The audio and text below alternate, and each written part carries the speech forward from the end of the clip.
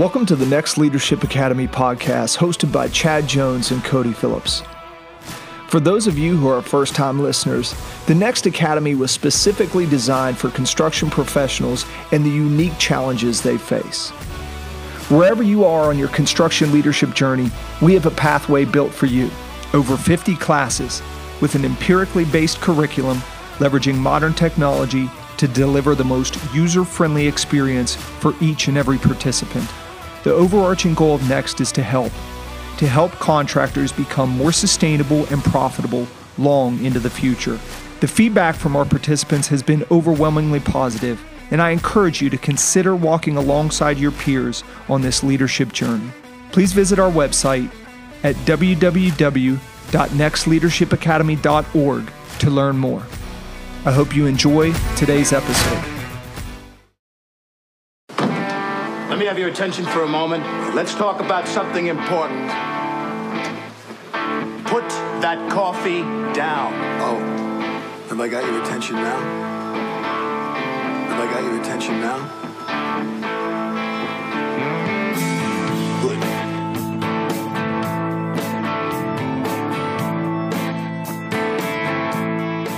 Fantastic. Well, let's officially go ahead and fire up episode 2 of 2024.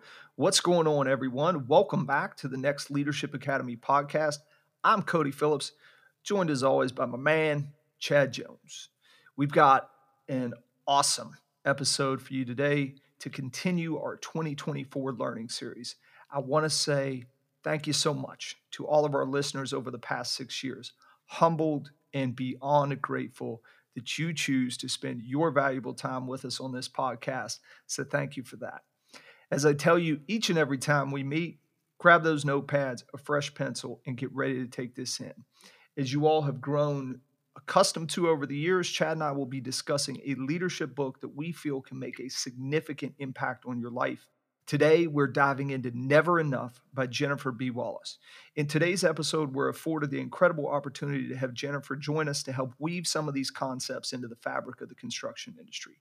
Our guest today is an award-winning journalist and author. She is a contributor to the Wall Street Journal and the Washington Post and appears on national television to discuss her articles and relevant topics in the news. After graduating from Harvard, she began her journalism career at CBS 60 Minutes, where she was part of a team that won the Robert F. Kennedy Award for Excellence in Journalism. She is a journalism fellow at the Center for Parent and Teen Communication at the Children's Hospital of Philadelphia. Her book we will be diving into today, Never Enough, was released in August of 2023 and investigates the deep roots of toxic achievement culture and finds out what we must do to fight back. Drawing on interviews with families, educators, and an original survey of nearly 6,500 parents, she exposes how the pressure to perform is not a matter of parental choice, but baked into our larger society and spurred by increasing income inequality and dwindling opportunities. As a result, children are increasingly absorbing the message that they have no value outside of their accomplishments, a message that is reinforced by the media and greater culture at large. I'm really excited to talk to you today and share this book with our audience. First, from both Chad and I, thank you so much for being with us today. How you doing, Jennifer? I am great. I'm so thrilled to be here. Thank you so much. Thank you again. I know you have a very busy schedule, and I found this book to be a wake-up call.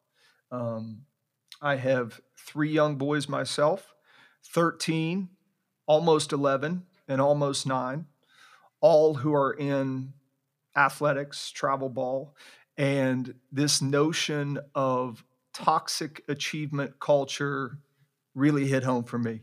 And I'm sure that many of our listeners out there will feel the same. And I'm hopeful that I come away from this conversation as a more prepared parent, a better leader, and without a doubt, there is certainly increased pressure in today's society on our children and on ourselves, for that matter, for a myriad of reasons, many of which you outline in this great book.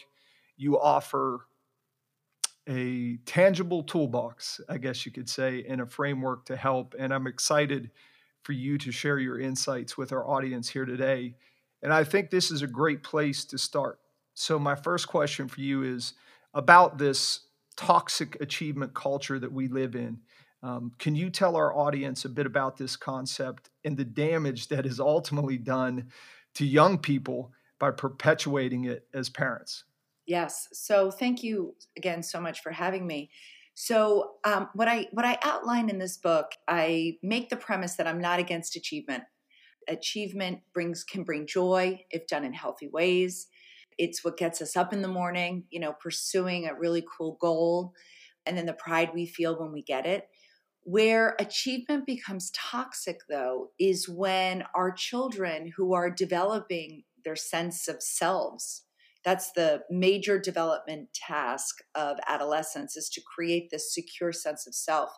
But when you are creating it in an environment where there is an excessive pressure to achieve, what happens is your sense of self becomes so tangled up in your achievements that you only feel good about who you are when you're achieving. And when you don't achieve, you feel terrible. You feel valueless and worthless.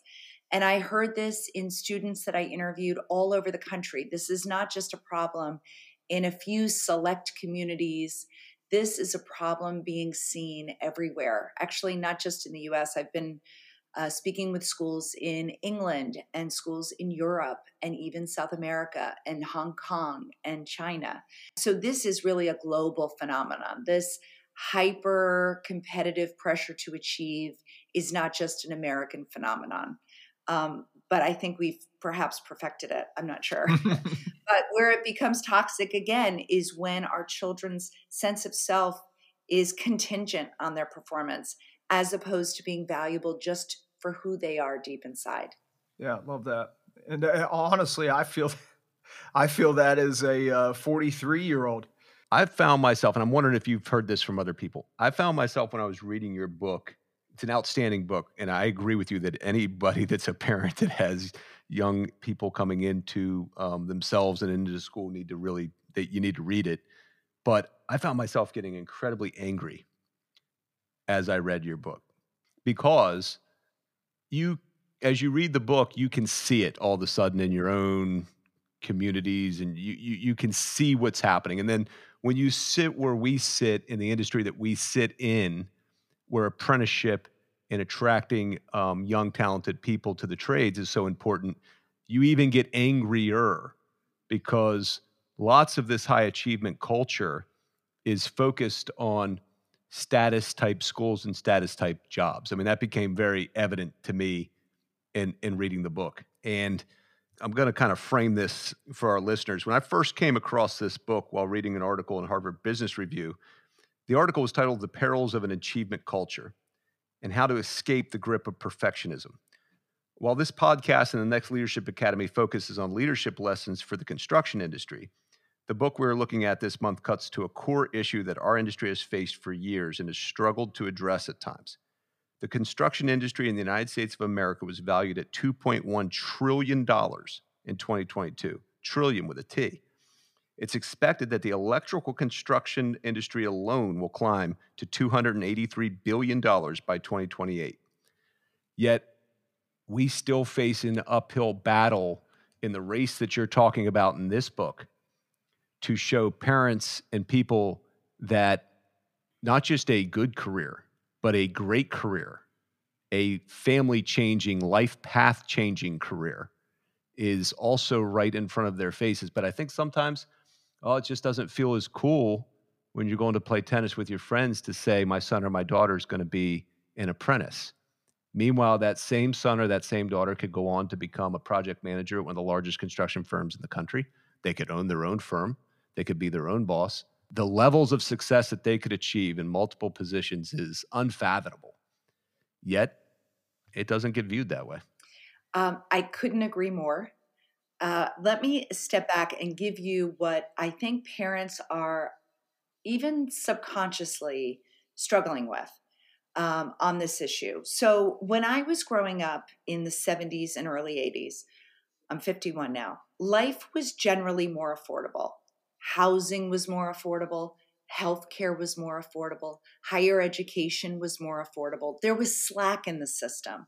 So a parent could be relatively assured that even with some setbacks, even if their child didn't go to college or didn't go to a top college, that most likely they'd be able to replicate their own childhoods in adulthood, if not do even better than their own parents did. But modern parents today, we are facing a different reality. We are seeing the crush of the middle class. We are seeing the first generation, the millennials, who are not doing as well on average as their parents. And it's always been the job of a parent to raise a child to thrive when we are no longer around to guide them. But never has that future felt so uncertain and so competitive, right? We don't know something like what 40% of the jobs are going to be when our kids are out in the job market.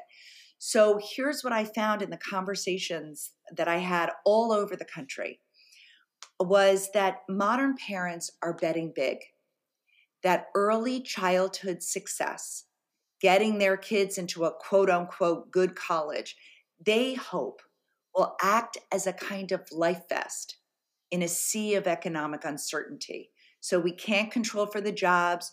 We can't control for the steep inequity that's been ushered in over the last few decades. We can't control for hyper competition that globalization has brought us. And so what parents are hoping, even subconsciously, is that college will act as a life vest. But what we are seeing in too many kids is that life vest is acting like a leaded vest. And it is drowning too many of the kids we are trying to protect, and that there is a better way. And when you talk about jobs in construction and jobs in electrical work, what you are talking about are jobs that can really feed a sense of mattering in a young person, feeling valued to the team that they are building with, and seeing how they can add value in a world that is grappling with, figuring out a green future, right? Millennials and Gen Z and all these young people, they are actually now rejecting a lot of the paths that their parents had forged. They don't want jobs where they're going to feel like cogs in a machine, where they can feel like they could be let go at any moment. I think we are coming out of COVID in this great awakening where offices and industries and jobs need to offer more than just a paycheck. And the second thing that I think work in construction and electrical fields and plumbing, what the other thing they offer is young people don't have to be saddled with debt. We don't have to go to college for many of these jobs. And actually, when you look at what the 21st century careers and jobs are going to require, no matter your field, is constant learning. So you can get that college degree and be saddled with the $100,000 and leave college without the skills that you are going to need, because we are in a rapidly changing world. And our young people are going to have to know how to constantly learn and relearn on the job. No doubt. Spot on. That emergence of status anxiety is so real. For many of us, this status anxiety is so ingrained in our modern society that it can feel almost innate and unavoidable. We talk in the Next Academy about challenging the status quo and its importance to leadership. But I also feel it's of great importance in looking closer at status anxiety. I'd say to our listeners, don't be afraid to question traditions and second guess whether someone's behavior is backed by reason and logic. Ask yourself if the judgment of others that you're so afraid of is really even worth worrying about. I think if we can learn to not judge ourselves or others by material standards, that we can begin to remove this anxiety from our lives for good. And I know that's probably much easier said than done, but I'd like to think that that's at least a step towards that goal. Here's what I want to tell you. A few things as you were talking, I was writing down to remember to say. Number one, we are wired by evolution to care about status. So for our earliest ancestors, people who had status had the best cut of meat. They were able to get the best mates. And so this anxiety about status was ingrained with us because these were the people who evolved. Here is the problem in our modern society. It is a false alarm. While we are wired to care about status, it does not fit our modern society. And it can cause false alarms. And even worse, it can put us on paths that are not actually conducive to physical health and mental health. And I'd love to just tell you a quick thing about what I learned in researching this that has transformed my life and why I want to write a new book, which I'm in the process of writing, on adulthood and how our well-being is impacted by things like status. So researchers who study values, what we value in our lives, they have conducted studies internationally, and they have found that we all have roughly a dozen core values inside of us, no matter where we live, if we're in Europe or Asia or the US. And researchers put it into two groups: extrinsic values and intrinsic values. So extrinsic values are things like, wanting the statusy job, wanting a big house, wanting popularity, wanting to look a certain way, wanting to drive the big car. Those are extrinsic values. Intrinsic values are things like wanting personal growth, wanting to be a member of the community, wanting to be good to the environment and helpful, wanting to be a great parent, a great friend, a great spouse. Those are intrinsic values. And here's why it's important to understand the difference between the two of them. We all have the same values, but depending on the pond we are swimming in, certain values are activated more than others. And in our current consumer culture, we are bombarded with messages that activate extrinsic values, messages that people are profiting off of. Oh, pursue this job and you'll be popular. Drive this car and she'll want you. All of these messages, someone is profiting off of these messages, and they are activating these extrinsic values day in and day out. And here's why that's important. Because extrinsic values, wanting to go for the statusy job, has been linked with negative mental health and substance abuse disorder. Whereas intrinsic values, things like wanting to do a good job, wanting to work in a field that's actually helping the environment and helping the future generations, that is linked with well-being for us and the well-being we want for our kids. So we need to educate young people and we need to educate adults on what leads to the well-being we so desperately seek and what is leading them down the path to mental health struggles, loneliness, and substance abuse disorder, which is rampant in our society. So, Jennifer, that's the one thing that kept reverberating in my mind as I read this book. A lot of the examples in your book come from parents who had nothing but love. They were trying to do the right thing. When you take a step back and you say, what's the end result that we're really trying to achieve here?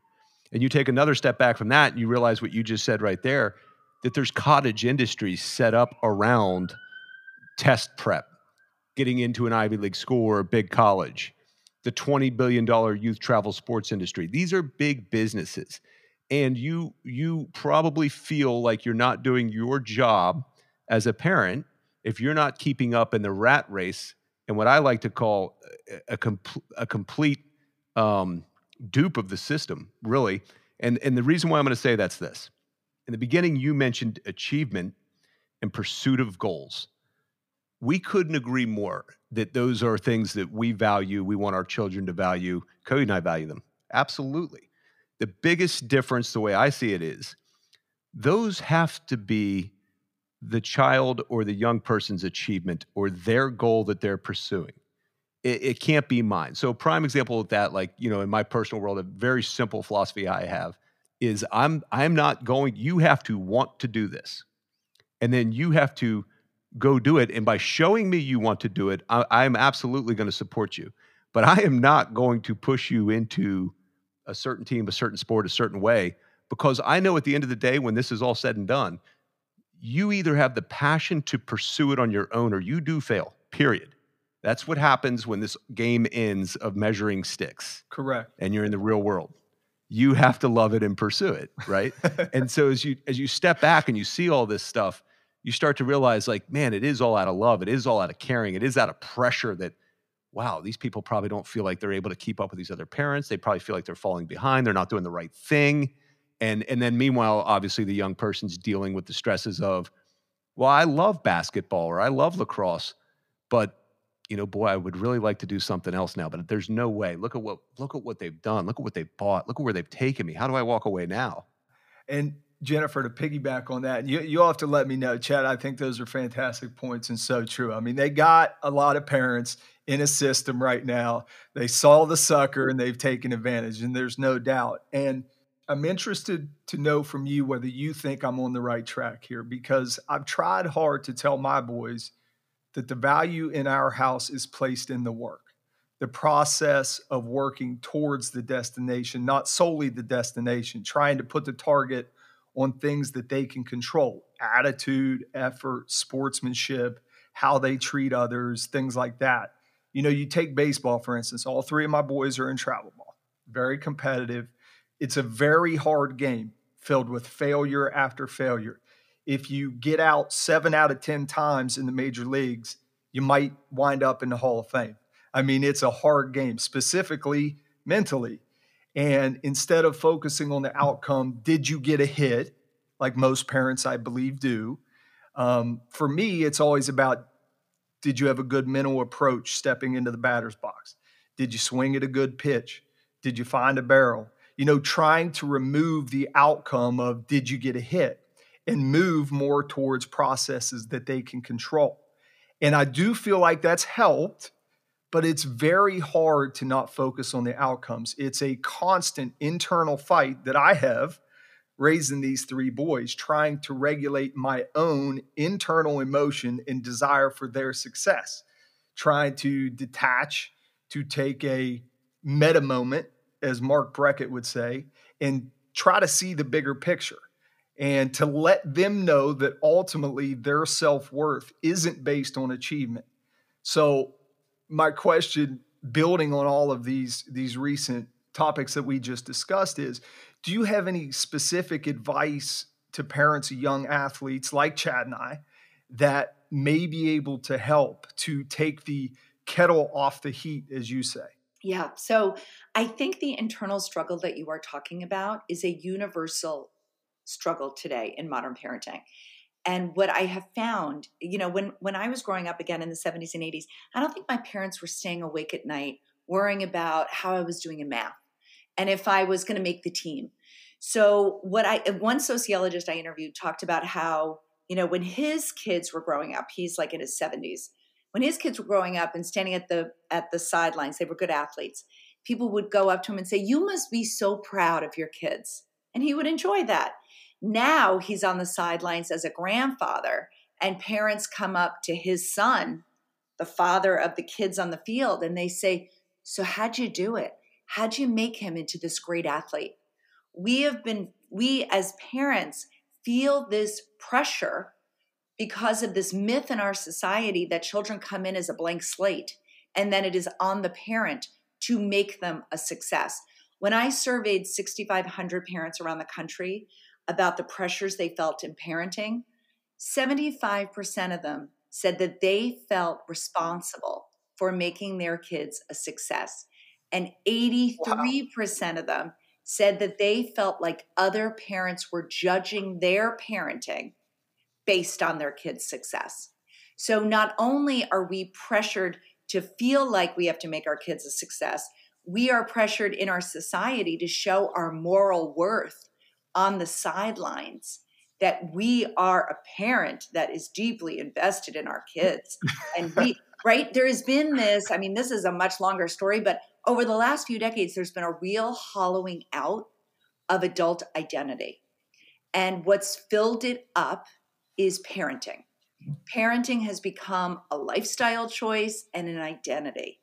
And what that does is it disrupts our relationship with our kids. So what you're doing with your kids, focusing on the process and not the shiny outcome, is actually, of course, what we should be doing with our kids, but it is so hard. It's So so hard. I want to offer the parents a piece of advice. So Mark Bracken and I walk sometimes in Central Park. He's become a dear friend. Wow. And he said to me, I've done some consulting work at the Yale Center for Emotional Intelligence, and that's how I met him. But he said to me on one of these walks, he said, in those stressful moments, when you are feeling that internal tension, Cody, that you talked about, think about this. Think about your kids 10 or 20 years from now. What is the story we want them to tell about their childhoods and about their relationship with us? Yeah, it's awesome. Then ask yourself if you're helping them tell that story. Yeah, I love that. It's so true. I see it every day, every weekend at these ball fields and these courts and these ice rinks and these football fields. You see the parents, their identity is wrapped in the performance of their child. And it's crazy. And I always try to tell the boys, look, I played. My career's over. This is on you. This is all on you. It has absolutely zero bearing on who I am as a person. But I think you're exactly right. And I love the notion of stepping back, detaching, and being like, if I was that kid, how would I want my parent to react in that moment? Or, as you said, in the future, what are they going to say about you? How are they going to think back about how you handled those moments? This book decidedly does not blame parents. I say in this book time and time again, this is not a parent problem. This is a societal problem. So when we zoom out, why is it that parents feel so pressured? It is because we are sensing fewer and fewer guarantees and safety nets for our kids. And so we parents are being forced to weave individualized safety nets for each one of our children. That is what intensive parenting is. It is not a psychological problem that the media and parenting experts like to say, that parents are just, it's a psychological problem. That is not it. We are not just trying to live our lives through our kids. It is a sociological problem that we are contending with. And society has put on parents' shoulders to raise this next generation with fewer safety nets, no pensions, no guaranteed health insurance, skyrocketing real estate prices, taxes up the wazoo. This is a very difficult life our kids are facing, and it is not because of parents' choices, but we are tasked with fixing it. So I just want to put that out there because I think we are all so quick to point the finger at parents. And when I go into schools to talk about this, the first thing I say is this is not an individual parent issue. This is bigger than any one family, any one school, and any one community. How does all of this tie into the obviously the industry that we're in and the challenges that we face? And I think it could be said of any industry, but when we talk about the achievement culture and perfectionism in academia and schools and AP grades and all of these things, and then youth sports, it's a false belief that this line goes straight up without any cracks or bends or dips. That's not how success works. That's not how businesses work. That's not how life works. That it's not a straight line to the top without blemishes. It's just not. And so the question is, when those blemishes come that are deep, how do these individuals react? How do they respond? And how do they ultimately bounce back and continue on their path? I believe that if it's their path and their passion, they do that fairly easily. If it's somebody else's path and passion, they don't come back. They stay down. And on the topic of mattering, which for our listeners out there is going to be a topic that Jennifer's working very hard on now, and I can't wait for that book to come out. But on the topic of mattering, something that stood out to me earlier that I was thinking about was anybody listening to this podcast, whether they're a general contractor or a subcontractor, they're an electrician, plumber, carpenter, fitter, whatever. You know what I'm talking about when I say, when you ride in a car with a tradesperson. I remember riding with my grandfather, and they drive past a building, Johnson and Johnson in New Jersey or Rutgers University. Slow down to a 15-mile-an-hour crawl, staring at the building. What are we doing? Pop, speed up. I built that building. It matters to them years beyond. No one ever drives by a building and slows down and says, I gave a PowerPoint presentation in that building. It's a different feeling of value. And there's a whole world of people out there that I don't think quite realize what that feels like. He didn't do that because his parents wanted him to go do that. He did that because he loved that. And 20, 30 years after doing it, they clearly still love it because it's not just him. That is something that happens with all tradespeople, and ride around with them, and that's what they do. So I went in search for this book of the kids who were doing well despite the pressure. I wanted to know, what did they have in common? What was home life like for them? What was school like? What was their role in their community? And I found a bunch of threads that I get into in the book, but it boils down to what Chad was talking about. It was this idea of mattering. The kids who were doing well despite the pressure felt like they mattered to their families, to their schools, to their communities, and they were relied on to add value back to their families, to their schools, and to their communities. Mattering matters throughout the lifespan. So for our kids, the kids who were doing well, mattering acted like a protective shield. It didn't mean they didn't have setbacks or failures, but mattering was a buoy that lifted them up. It gave them resilience. And what we see in adulthood is that mattering is that protective factor that can be the difference and could be sort of the preventive measure, but also the intervention for people who are anxious, depressed, and lonely. It boils down to mattering. I'll just leave it at this. After the drive for food and shelter, it is the instinct to matter that drives human behavior for better and for worse. When we feel like we matter, we show up to the world in positive ways. We want to contribute. We want to be pro-social. We want to achieve for the greater good. When we are made to feel like we don't matter, when we're chronically made to feel like our mattering is contingent on our status, our material goods, etc., we can turn against ourselves. When we are not achieving, we can feel anxious and depressed, or we can act out in anger. Office place shooters among the most tragic examples. Oh, I don't matter. I'll show you I matter. So mattering matters throughout the lifespan. And what people get in the trades is an inherent feeling of mattering that is not always present in office type jobs. It makes great sense. And it just so happens that today is my grandmother, Garnet Rose Phillips's birthday. And she's long passed, but of all the people that made me feel like I matter, it was her. So it's a fitting conversation to be having today and really hits home. And I think back to her, to why I felt that way about her. And she really gave me unconditional love, a love that absolutely was not based on merit or achievement, simply a love based on mattering. And I love the example that you give, and I hope that you can share it here with our audience, that really depicts this point of mattering about the $20 bill. It's a great one. I think it's something we could even just do for ourselves. So this was something that advice I got from a very wise mother I interviewed with two kids who were very hard on themselves. So when they wouldn't do well on a test, or if they'd get cut from a team, she would reach into her wallet and she'd grab whatever bill she had in there. Let's call it a $20 bill. She'd hold it up to her kids and she'd say, "Do you want this money?" And the child would say, "Yeah." And she'd say, "Okay, hang on a minute." She'd crumple it up, put it on the floor, dunk it very dramatically in a glass of water, and she'd hold up to her child the soggy, dirty, wrinkled $20 bill. And she would say, "Do you still want this money?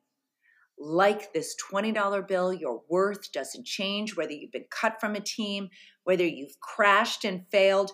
and feel crumpled up and soggy inside, your worth is your worth no matter what. Love it. Love that.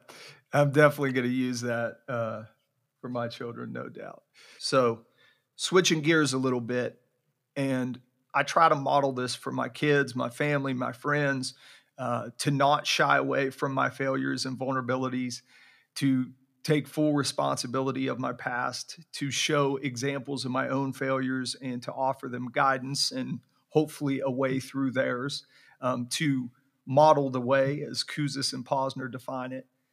I'm anxious to hear your thoughts on the critical importance of building a capacity for handling setbacks and failures, because I think it is so important. So we are all being raised and living in a world that overly emphasizes individualism and self-reliance, right? When we're told the ultimate job of a parent is to raise self-reliant, independent adults, that's certainly a worthy goal. But the parents of the healthy strivers and the healthiest parents that I interviewed had a more profound goal. They wanted to teach their kids and practice themselves the skills of interdependence. That is, feeling like you can rely on others and others can rely on you through setbacks, through failures, through grief, whatever it is, whatever challenges come your way.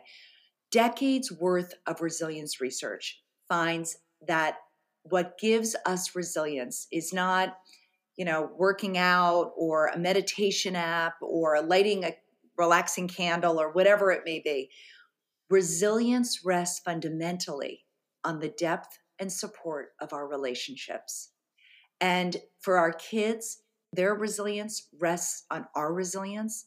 And for us, our resilience, our capacity for failure, our capacity to get back up again rests on the depth and support of the relationships in our lives. So we're often told as parents, oh, just put on, you need to put your oxygen mask on first. I am saying something more profound than that. I am saying have one or two people in your life that you can open up to, that you could talk about your struggles, that you could talk about your failures with, who know you so intimately that they can see when you are struggling, when you are gasping for air, and friends who will reach over and put that oxygen mask on for you. That is a very different level of support than we normalize in our society. I mean, it's not that the parents I met in these communities didn't have good friends.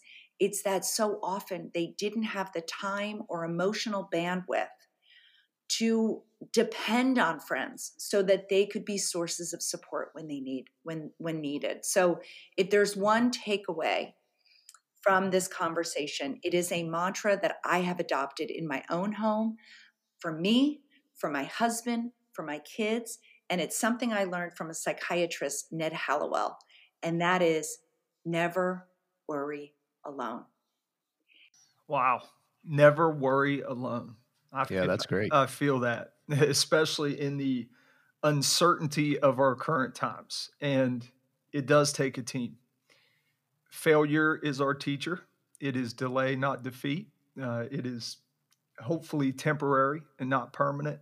But to get through it all in life, you have to rely on others. And I could not agree with your sentiment anymore. If we can make that promise to each other, to our colleagues, to our kids, to our spouses, to never worry alone, boy, what we could do in cutting down anxiety, depression, suicide ideation, and substance abuse disorder.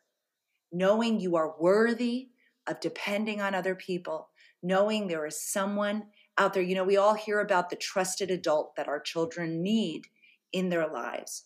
Well, guess what? We trusted adults need a trusted adult ourselves. And it can't just be our spouse. Researchers have found that the relationship between partners, romantic partners, is already overtaxed, trying to be these one household villages, everything to everyone. So it needs to be taking time, not hours and hours of time. What research finds, you need 1 hour of deliberate time a week of opening up, of being vulnerable, and having someone else open up to you.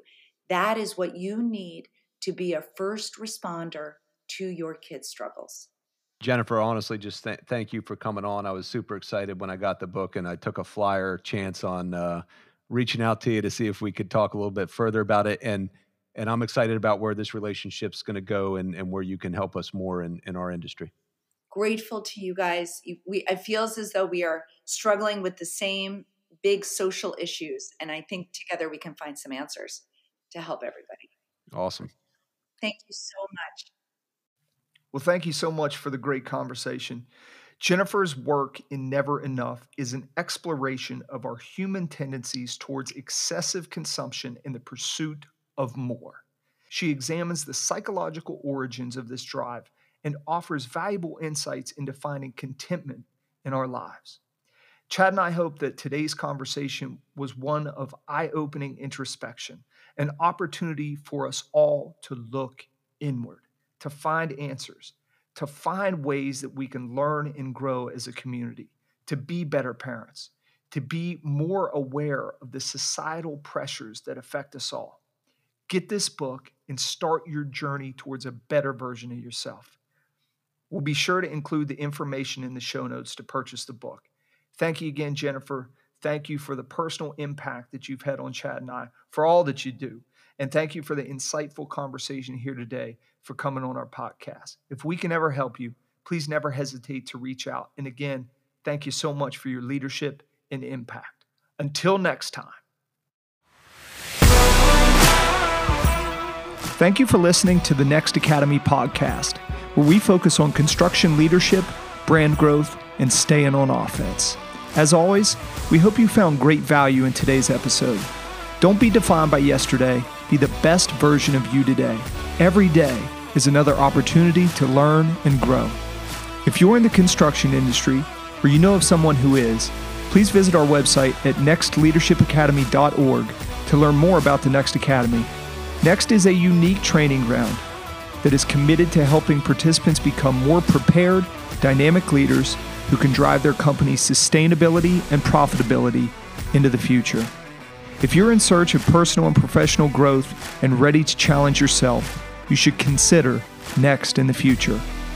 Thank you so much for your support of these episodes, your support of what we are building at the Next Academy, and your willingness to hit that share button, that like button, and pass along this content to coworkers, friends, and family across all of the social media landscape. If we can ever help you in any way, please do not hesitate to reach out. We're always here to help, or more importantly, find you the necessary resources that can help you on your leadership journey. Please be safe and smart out there. We look forward to catching up again soon.